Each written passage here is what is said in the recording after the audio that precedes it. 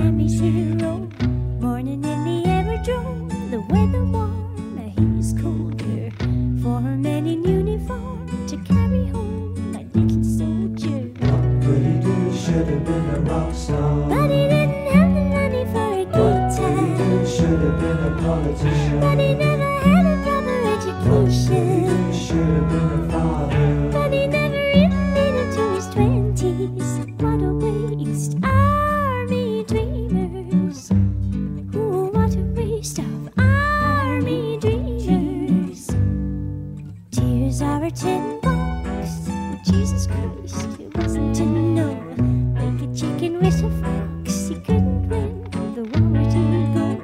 Give the kid the big of pips and give him all these strips and ribbons. Now he's sitting in his hole, he might as well have buttons and bows. But he should have been a rock star. But he didn't have the money for a guitar. He should have been a politician. But he never had a proper education. He should have been a father. But he never even made it to his 20s. What a waste, army dreamers. Oh, what a waste of army dreamers.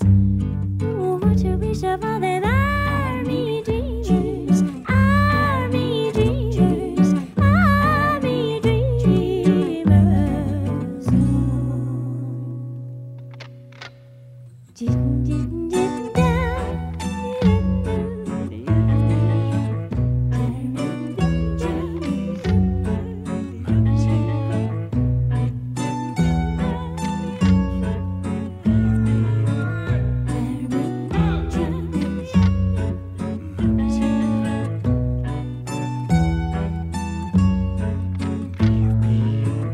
no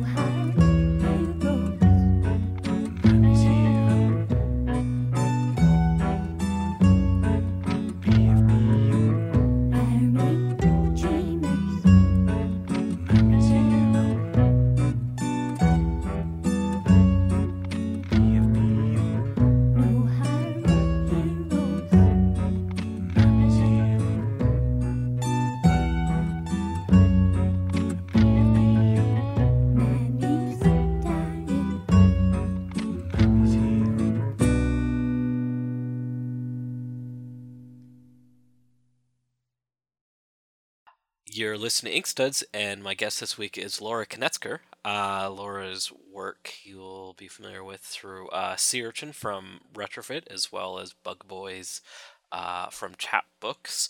And I was mentioning to Laura before we started that you'd recently done some Adventure Time episodes, which one of them aired within the last week. But I'm like horrible at keeping up on Adventure Time because there's always like so many episodes, as well as you have a whole plethora of mini comics and short comics on your website, which folks can check out once we're done talking, because it'd be rude to read while we're talking. Yeah, that's true. I've never said that before, but I'm gonna stand by it now. Thanks, Laura, for joining me today. Oh, thank you for having me. Now, I was mentioning to Laura, I didn't realize until setting this up that you're in Seattle. But you went to the SVA, right? I did. I lived in New York for about 7 years. I went to SVA for 4 years until I graduated, and then I lived in Brooklyn for 3 more years, and then I came back to Seattle about 2 years ago. When you growing up in Seattle, were you familiar with like what Seattle had to offer as far as the comic scene goes? Like, did you have much knowledge of what was coming out from there? Yeah, I knew about Fantagraphics, and there's also a fine arts school in Seattle called Gage Academy of Art that has some connection to Jim Woodring, so I saw him speak there a few times. I was kind of generally aware of some cartoonists that lived here that I really looked up to, but I never really made an effort to reach out to them. Yeah. I just admired from afar as a teenager. What kind of stuff were you into and looking at before you made the trip east? Um, well, I was definitely a manga teen. Hmm. Um, but I didn't dislike any comics really. I would just get whatever was at the library and read it. I've heard they have pretty good comic selections in the Seattle library system. Yeah, I whoever is the librarian there really is smart. So what was the choice of going to the SVA to do comics? Like, was there a Um, point where you feel like this is what I want to do and this is what I want to learn? oh yeah, I definitely really wanted to be a cartoonist ever since I was a little kid. And SVA was one of the few art schools that had an actual like comics major, Hmm. and I refused to compromise and study something else. Going into the SVA and during your time there, how did you find kind of your approach to comics changing while kind of going through um, this big school? it's changed a lot. I think at first I was mostly just trying very hard to please my teachers and thinking like if I, check off all the boxes that they give me for each assignment, then maybe somehow I will become a professional. Yeah. And then after my third year, I had a fairly big disillusionment with that type of thinking. And I started drawing Bug Boys in this time. And that's when I kind of formed my current thoughts about comics and how to make them and how to live making them. But it's really hard to explain. Well, it's one of the really fascinating things I find about your comics because you don't have any kind of like atypical example of your work. Um, I guess so. and I mean that in like the most complimentary way. Like, No, I think I know what you mean. well, it's interesting because like you're not settling in a particular style, um, and you're not kind of routing in just like one kind of genre or narrative decision, and I find that really fascinating. So I'm interested kind of like where that's coming from within that experience, and I guess that disillusionment you kind of had from the standardized expectations. Well, it was never really my intention to like only work in one genre. I knew I wanted to make fiction, Hmm. but didn't I didn't have my heart set on it being like fantasy or science fiction or anything like that. I knew I wanted to allow myself to experiment. Um, yeah, every time I make a short comic, I'm always like, "Oh, I've got a great idea. This time I'll really show them. It's not going to be like the others." And then when I finish, I'm like, "I did it again. This is definitely by me." Were there any particular instructors that you remember that um, kind of pushed you in a direction or kind of helped bring certain things to light in your work that kind of helped Um, veer off this like expectation of this is what I need to make? I had a class senior year with David Mazzucchelli, and he was my favorite professor at SVA by far. Um, but it was like each class with him, he would be saying things that I had felt, but I hadn't been able to say. I hadn't been able to like put into words. Um, I'm not sure he really pushed me in any particular direction, probably because I was too stubborn to listen to him. So were the things he was saying like about your work in particular? No, he would just say things about comics in general and like flow and like clarity of action, and it would be something that I had just been thinking about, like trying to solve on a Bug Boys page. Mm-hmm. And so each class I would be like nodding my head and like crying and like trying not to let anyone see I was crying because I was just having such a great time. And he would be saying something like, "You don't read a comic, you listen to it." And it would be like, yeah. But then when critique time came, I would totally be a little shit and dig in my heels. Yeah. What were some of the things that you were especially stubborn about at that point and like kind of really passionate about with your work? I don't even remember. Like, I just remember being like so upset about it all the time. Mm-hmm. And now I can't even remember what it was. One of the things I'm really interested is like you're talking about how you grew up, you're really into manga, and I mean that's definitely a factor in Bug Boys. And I'm interested if like you went through a period of like, okay, I can't do this type of stuff, and then kind of coming back into it, you're like, you know what, I like this, and I'm doing this. Yeah. I mean, I think there was just a period of time where I thought like if I like something, then that must mean it's like childish and lowbrow, and I need to be a sophisticated adult and make adult comics about very serious situations. And then, I mean, you kind of can't do that forever because you'll lose your mind. And when I started drawing Bug Boys and when I gave myself the constraints that it would be a comic for kids and it would be fun and light and be about having like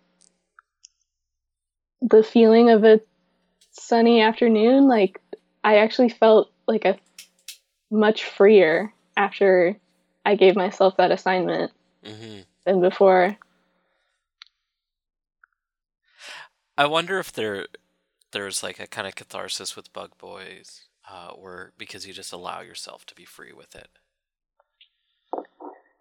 Yeah, I mean, I decided pretty early on that Bug Boys would always just be my thing, and I wouldn't like let anyone else tell me what to do with it, even if it meant the comic was bad. Now, do you still continue doing it? Because you have like the big book from Chap, which is quite a lot of stuff in that. Yeah, I'm still doing it. I'm working on issue 15 right now. Oh, okay. And I wanted to have it done by Cake, but I don't think it'll be done by then. And Cake, that's in June, right? Yeah, that's in about 6 weeks. Okay. And I have a lot of work to do on it, so it's not going to be done. I think when I think about your work, I was saying earlier about like it takes on a lot of different forms, and I'm kind of curious about how that developed when like you have the Bug Boys work, and I mean there's a lot of work there, but then you have different types of work that kind of comes out, and I'm really interested in that development about how you kind of find these different voices within your comics.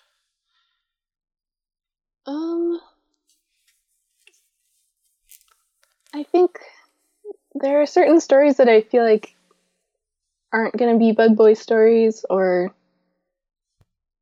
it's hard to explain because like what Bug Boys is has changed a million times since I started it.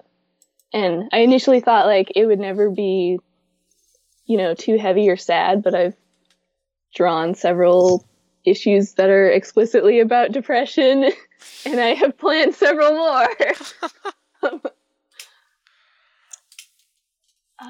I guess there are just some stories that I don't think I could have the bugs do it. Mm-hmm. Or I'll get an idea in my head, like, I want to draw something in a sci-fi setting, or I lost my train of thought, sorry. just about how different work kind of comes out, and kind of, I guess, I'm trying to think of the right word to say. Just kind of its place within what you do, and does that make sense? Am I going No, it too makes abstract? sense. I don't have a good answer. It's okay. I just I don't know. I'll just get an idea for a story, and I know its tone will be so wildly different. I have to make it something wildly different, so Mm-hmm. it doesn't get confused with stuff that a kid could read. One of the things you've mentioned when I was going through kind of your site and your stuff is how you do your dream comics explicitly different and within a specific style. Oh yeah, I haven't done one of those in a really long time. I started doing those at the same time I started doing Bug Boys, Okay. and it was like this one summer. I just had like a crazy vivid dream every single night, and I would wake up and I would draw the dream the next day. And I tried to keep it going, but eventually I just wasn't having those good dreams anymore. I think it was because I was taking this supplement my mom was giving me, but then I stopped taking the supplement. And you're just out of the groove. Yeah, and now I can't get back into it. Yeah, I always wanted those to have a very specific look and a very specific rhythm to them. Just so I had that constraint to go back to. Like, I wouldn't, when I wanted to draw one, I wouldn't be starting from zero. I would know, like, okay, it's going to be in watercolor, and it has to start with a sentence explaining what's going on, and the sentence has to start with the phrase "in the dream." And from that, I could just easily start drawing. I wouldn't be fussing about how to phrase it, or fussing about what materials to use or what size to draw it at. One of the things, like, when I was reading stuff, I was like, oh god, dream comics. Because they can kind of drive me nuts, because people could just kind of fall into it, and it could just go on and on. Yeah. And I found it interesting because your work didn't do that. It's like, okay, here's the dream, and it was like a one page, here's the ideas, and we're not getting caught in like this like made up surreal fantasy land that I find sometimes dream comics can be, where it's like, that's probably not your dream, but it makes a good comic. Yeah. I think the important part for me is not like the details of what happened. It's the feeling that I had in the dream, like a feeling of overwhelming dread, or a feeling of being lost somewhere. Mm-hmm. Well, it works in the format you do. Oh, thank you. No, like I said, like, it's really interesting just how you really capture stuff within that, and it works nicely and succinctly. So, Oh, yay. thank you, Robin. Now, some of your different minis, one I was really interested in is Tidal Pools, which I guess kind of goes with Sea Urchins. I don't know which one came out first. I guess Sea Urchins came out first. Yeah, Sea Urchin came out first, and then I made Tide Pool, I think about a year later. And it's kind of supposed to be like a follow-up, but it's not like exactly like a sequel of like, well, here's everything neatly tied up in a bow.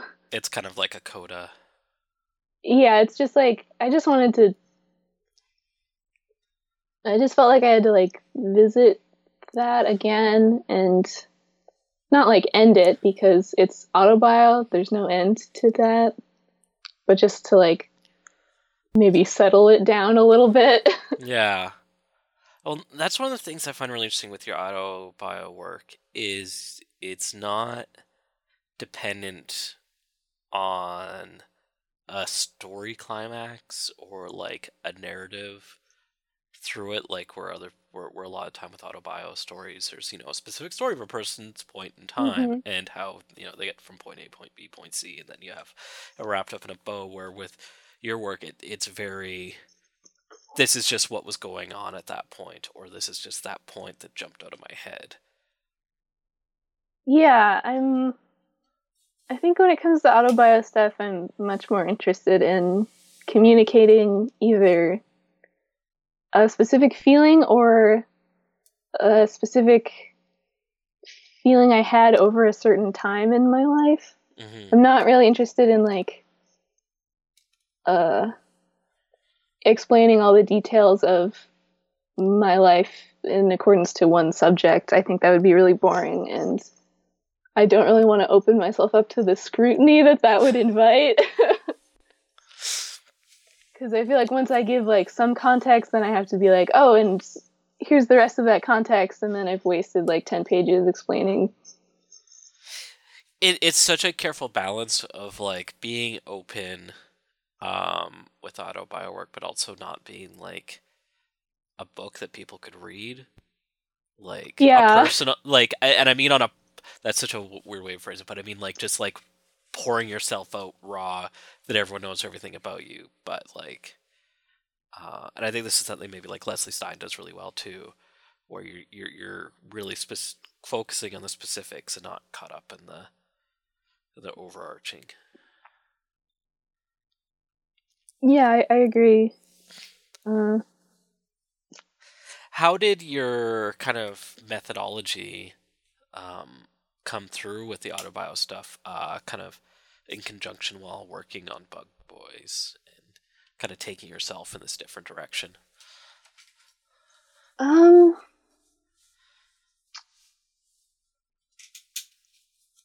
not sure. I feel like they're definitely connected, Mm-hmm. and I feel like there's some things that I think the first autobio comics I was making, there would always be this like layer of fantasy to them, Mm-hmm. where I would try to have like a punchline at the end. And this would just be like something really short I would make, and then I would put it on the internet.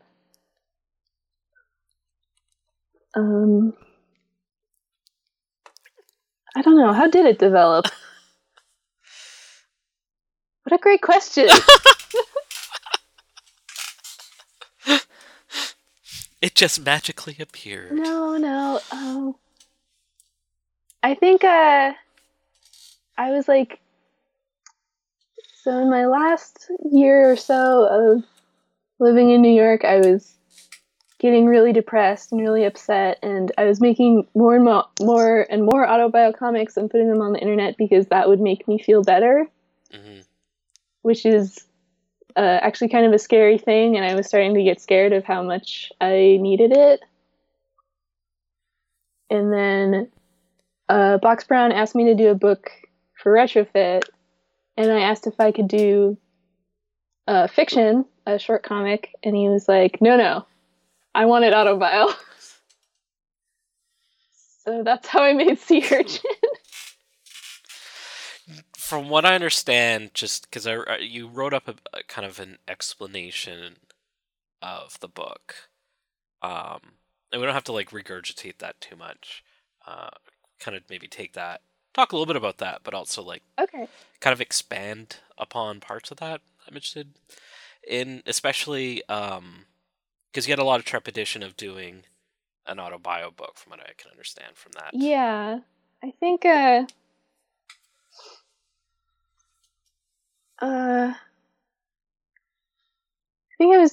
was going through a phase where I was like kind of embarrassed about it because it was so personal. But then,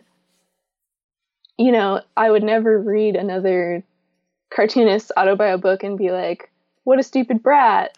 This person is so spoiled. But I would imagine someone reading Sea Urchin and saying that about me. Mm-hmm. So even before the book was done, I was constantly like trying to figure out how I came across in it.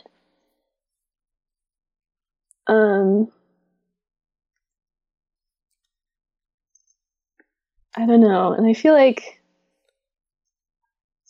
autobio stuff is I think it's like a little more complicated for women, or it gets kind of like gendered as female sometimes.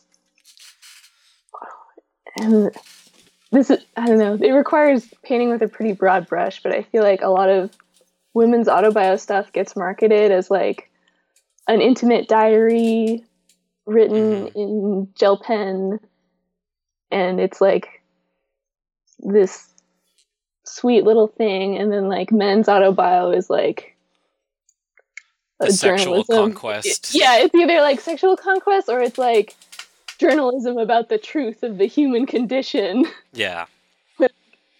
How could it be? And there's also one part I think about is the reader sometimes with women's autobio, where you may have male readers having a different approach to reading that work as they would with a male's work, where it's like, I know who you are now and I know all this stuff about you. Oh yeah, I haven't had that happen quite yet to me, but I'm sure it does. I have no doubt someone out there is like, I've got her figured all out. Has that been a concern? I'd say I was mostly concerned about the privacy of people around me when I would make autobio comics. Like I noticed when I reread Sea Urchin now, in the first drafts, I was interacting with different friends during the comics, and then gradually I edited all of those out and replaced them with comics where I was just talking to myself. So if you read Sea Urchin, I only talked to like 2 other people in it, in the whole book. And one of them is my boss.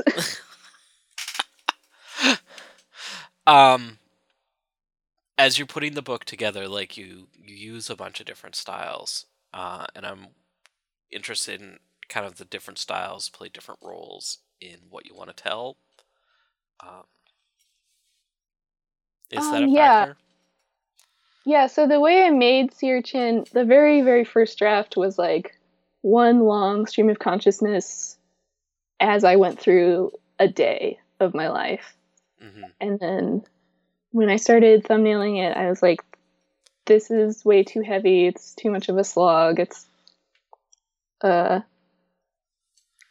want there to be like something that breaks up this monotonous tirade. So I started I like chopped it up. I kept all the bits I liked and made a bunch of short comics to fill in the other pages. Yeah, and kind of to like give it a flow that wasn't the flow of my average day. One of the things you talked about, and again, we don't have to go into specific details, is like that was a particularly difficult time for you in your work, and Tide Pool's kind of, I was just saying earlier, it's kind of like the afterword on that, and I'm curious about finding work to kind of step away, because certain things can kind of stick with you, and finding a way to kind of get past that.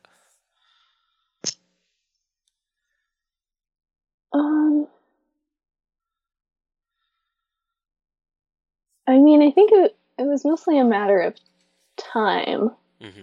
In this case, I needed to have time to have perspective on what was happening, and I needed to have time to heal from it.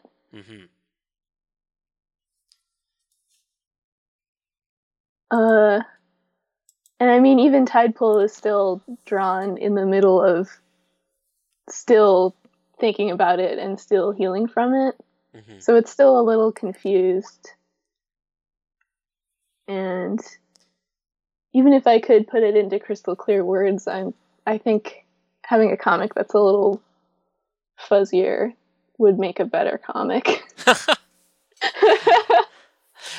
And that's kind of why I wanted to jump into tide pools, because there's something I really like that you did in that, um, which was really interesting. Is you do a panel where you draw your brain or your head with like the top off, with like different kind of weird. I think it was like sea creatures in your head, and it kind of made me think about like how you kind of approach your work and just like the different comics kind of take different facets of your personality or different parts of who you are.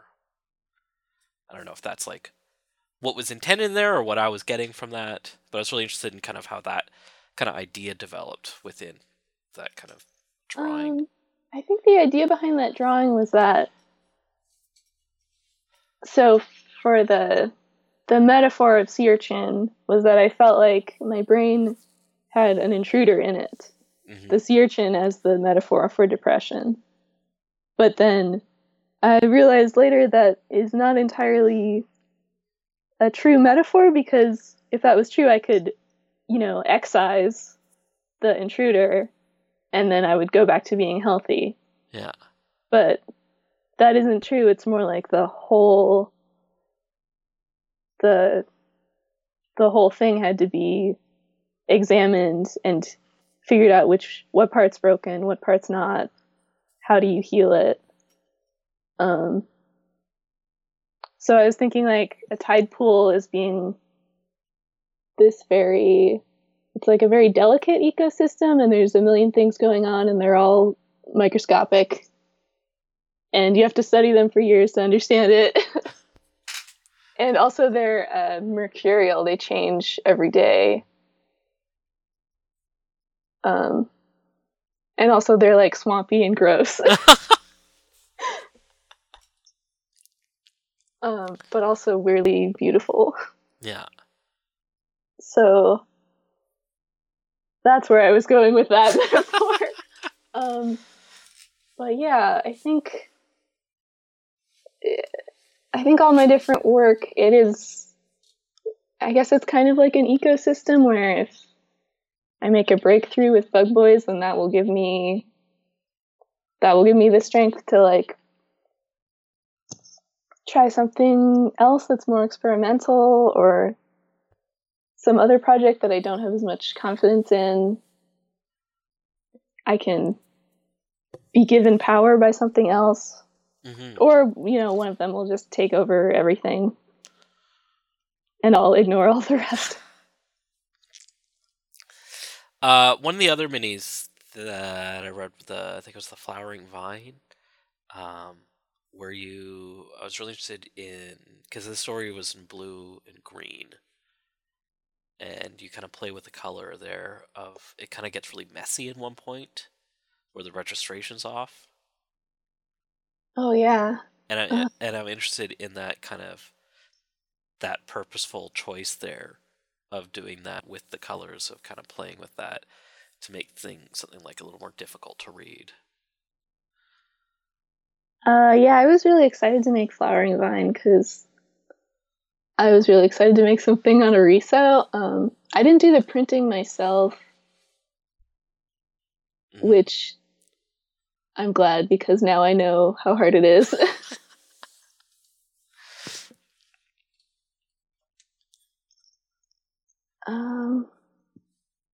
But doing it with the two colors, you kind of approached it differently than your regular stuff, of like how to play with those colors. Yeah, I was really excited to do some playfulness there. God, I made that comic so long ago. Was that while you were still in New York, or was that? Yeah, that was pretty soon after I graduated. Oh, okay.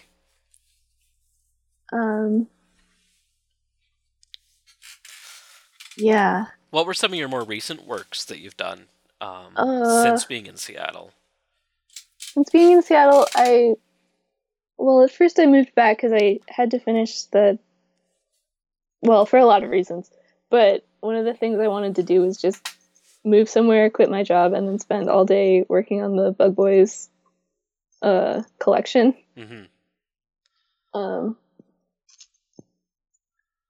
So I finished doing all the like formatting and stuff for that, and designed the book with Kevin. And then I made a few minis like Tide Pool and Cosmic Chess. And then I made Bug Boys 13 and 14. And I'm working on 15 right now. I haven't been drawing as much as I want to because I got a job. The other thing is you've been working on Adventure Time. Oh yeah, that. How many episodes did you storyboard? So I only storyboarded 3 episodes, and they're always split in half with another storyboard artist. So I did half of 3 separate episodes, 1.5 episodes. That's kind of how it goes with that show for most of it. Yeah, I did that for about 6 months last year. I think it was a good experience. It was very far out of my comfort zone. Did you go down to Burbank at all, or was it all remote? So all the work was remote. I did go down to Burbank because I went to CALA. Oh, okay. In 2015. And so I just asked to have a tour one day with some of the people I was working with. So that was really fun. We spent all day there. And you worked with M. Partridge and Wolfhard, and did you work with another person too, or? The last episode I co-storyboarded with Graham Falk. Oh, okay. I don't think I know that person. He's very funny. I'm sure. It's a pretty neat group of creative folks, and I can imagine there's a lot to come off of working with those folks and collaborating, because they're also very different, Em and Steve especially. Yeah. I mean, they're both kind of introverted, but also, I don't know, fascinating. Yeah, I realize now I wish I had the chance to have worked in the same room with them. Mm-hmm. I think, because just doing it over email, I could ask them whatever questions I wanted, but I think I was a little too shy. Also, just in general, I wanted to pick their brains about comics and art, but I felt like that wasn't the time because we were suddenly on deadline. So, had you done any animation before? No,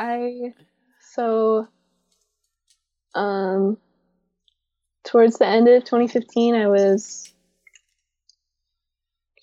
I finished the Bug Boys book and I was starting to look for work. And so one of the storyboard artists there, Tom Herpick, mm-hmm. who's been at Adventure Time for forever, I think, he sent me an email saying how much he liked Bug Boys once. So I had his email address.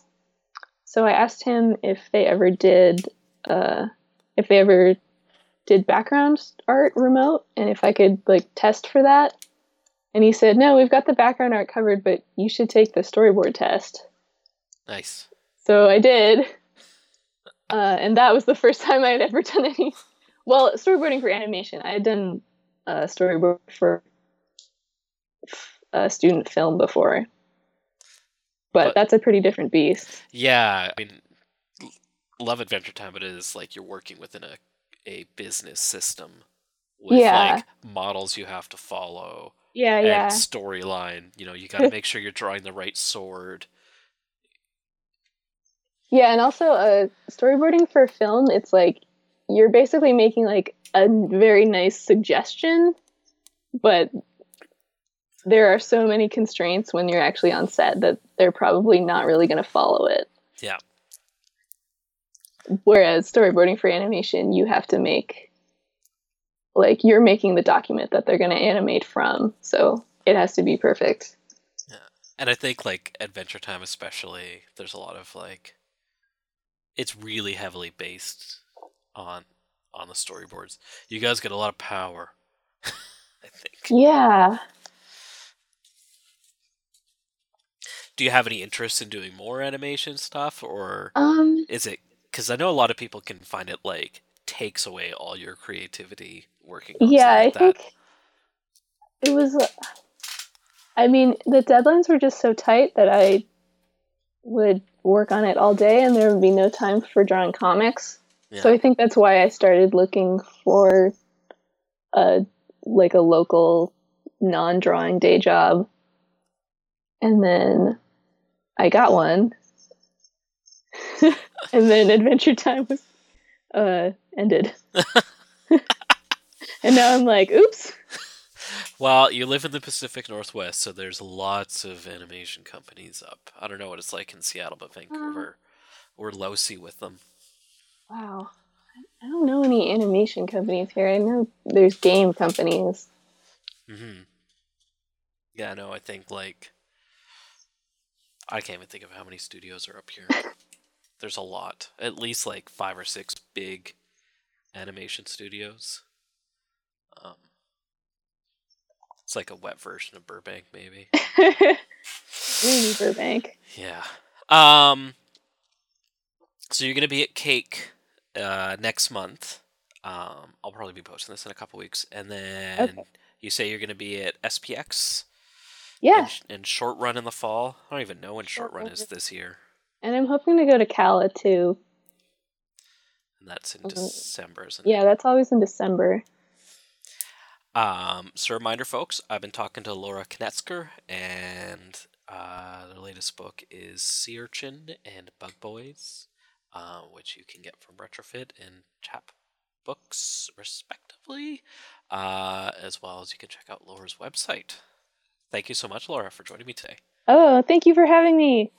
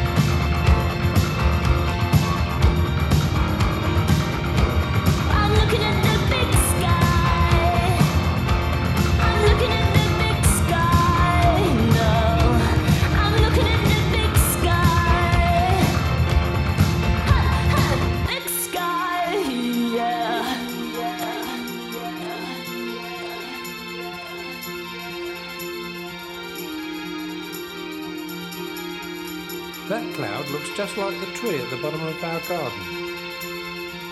That cloud looks like an old man with a tail. That cloud looks like Cumulus castellus. That cloud is nothing but trouble. This cloud looks like, one of those things. That cloud looks like one of those brown shiny things. That cloud looks like snow. No, it doesn't. This cloud looks like rain.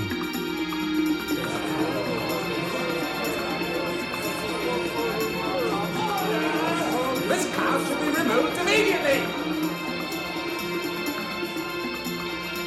That cloud looks like industrial waste.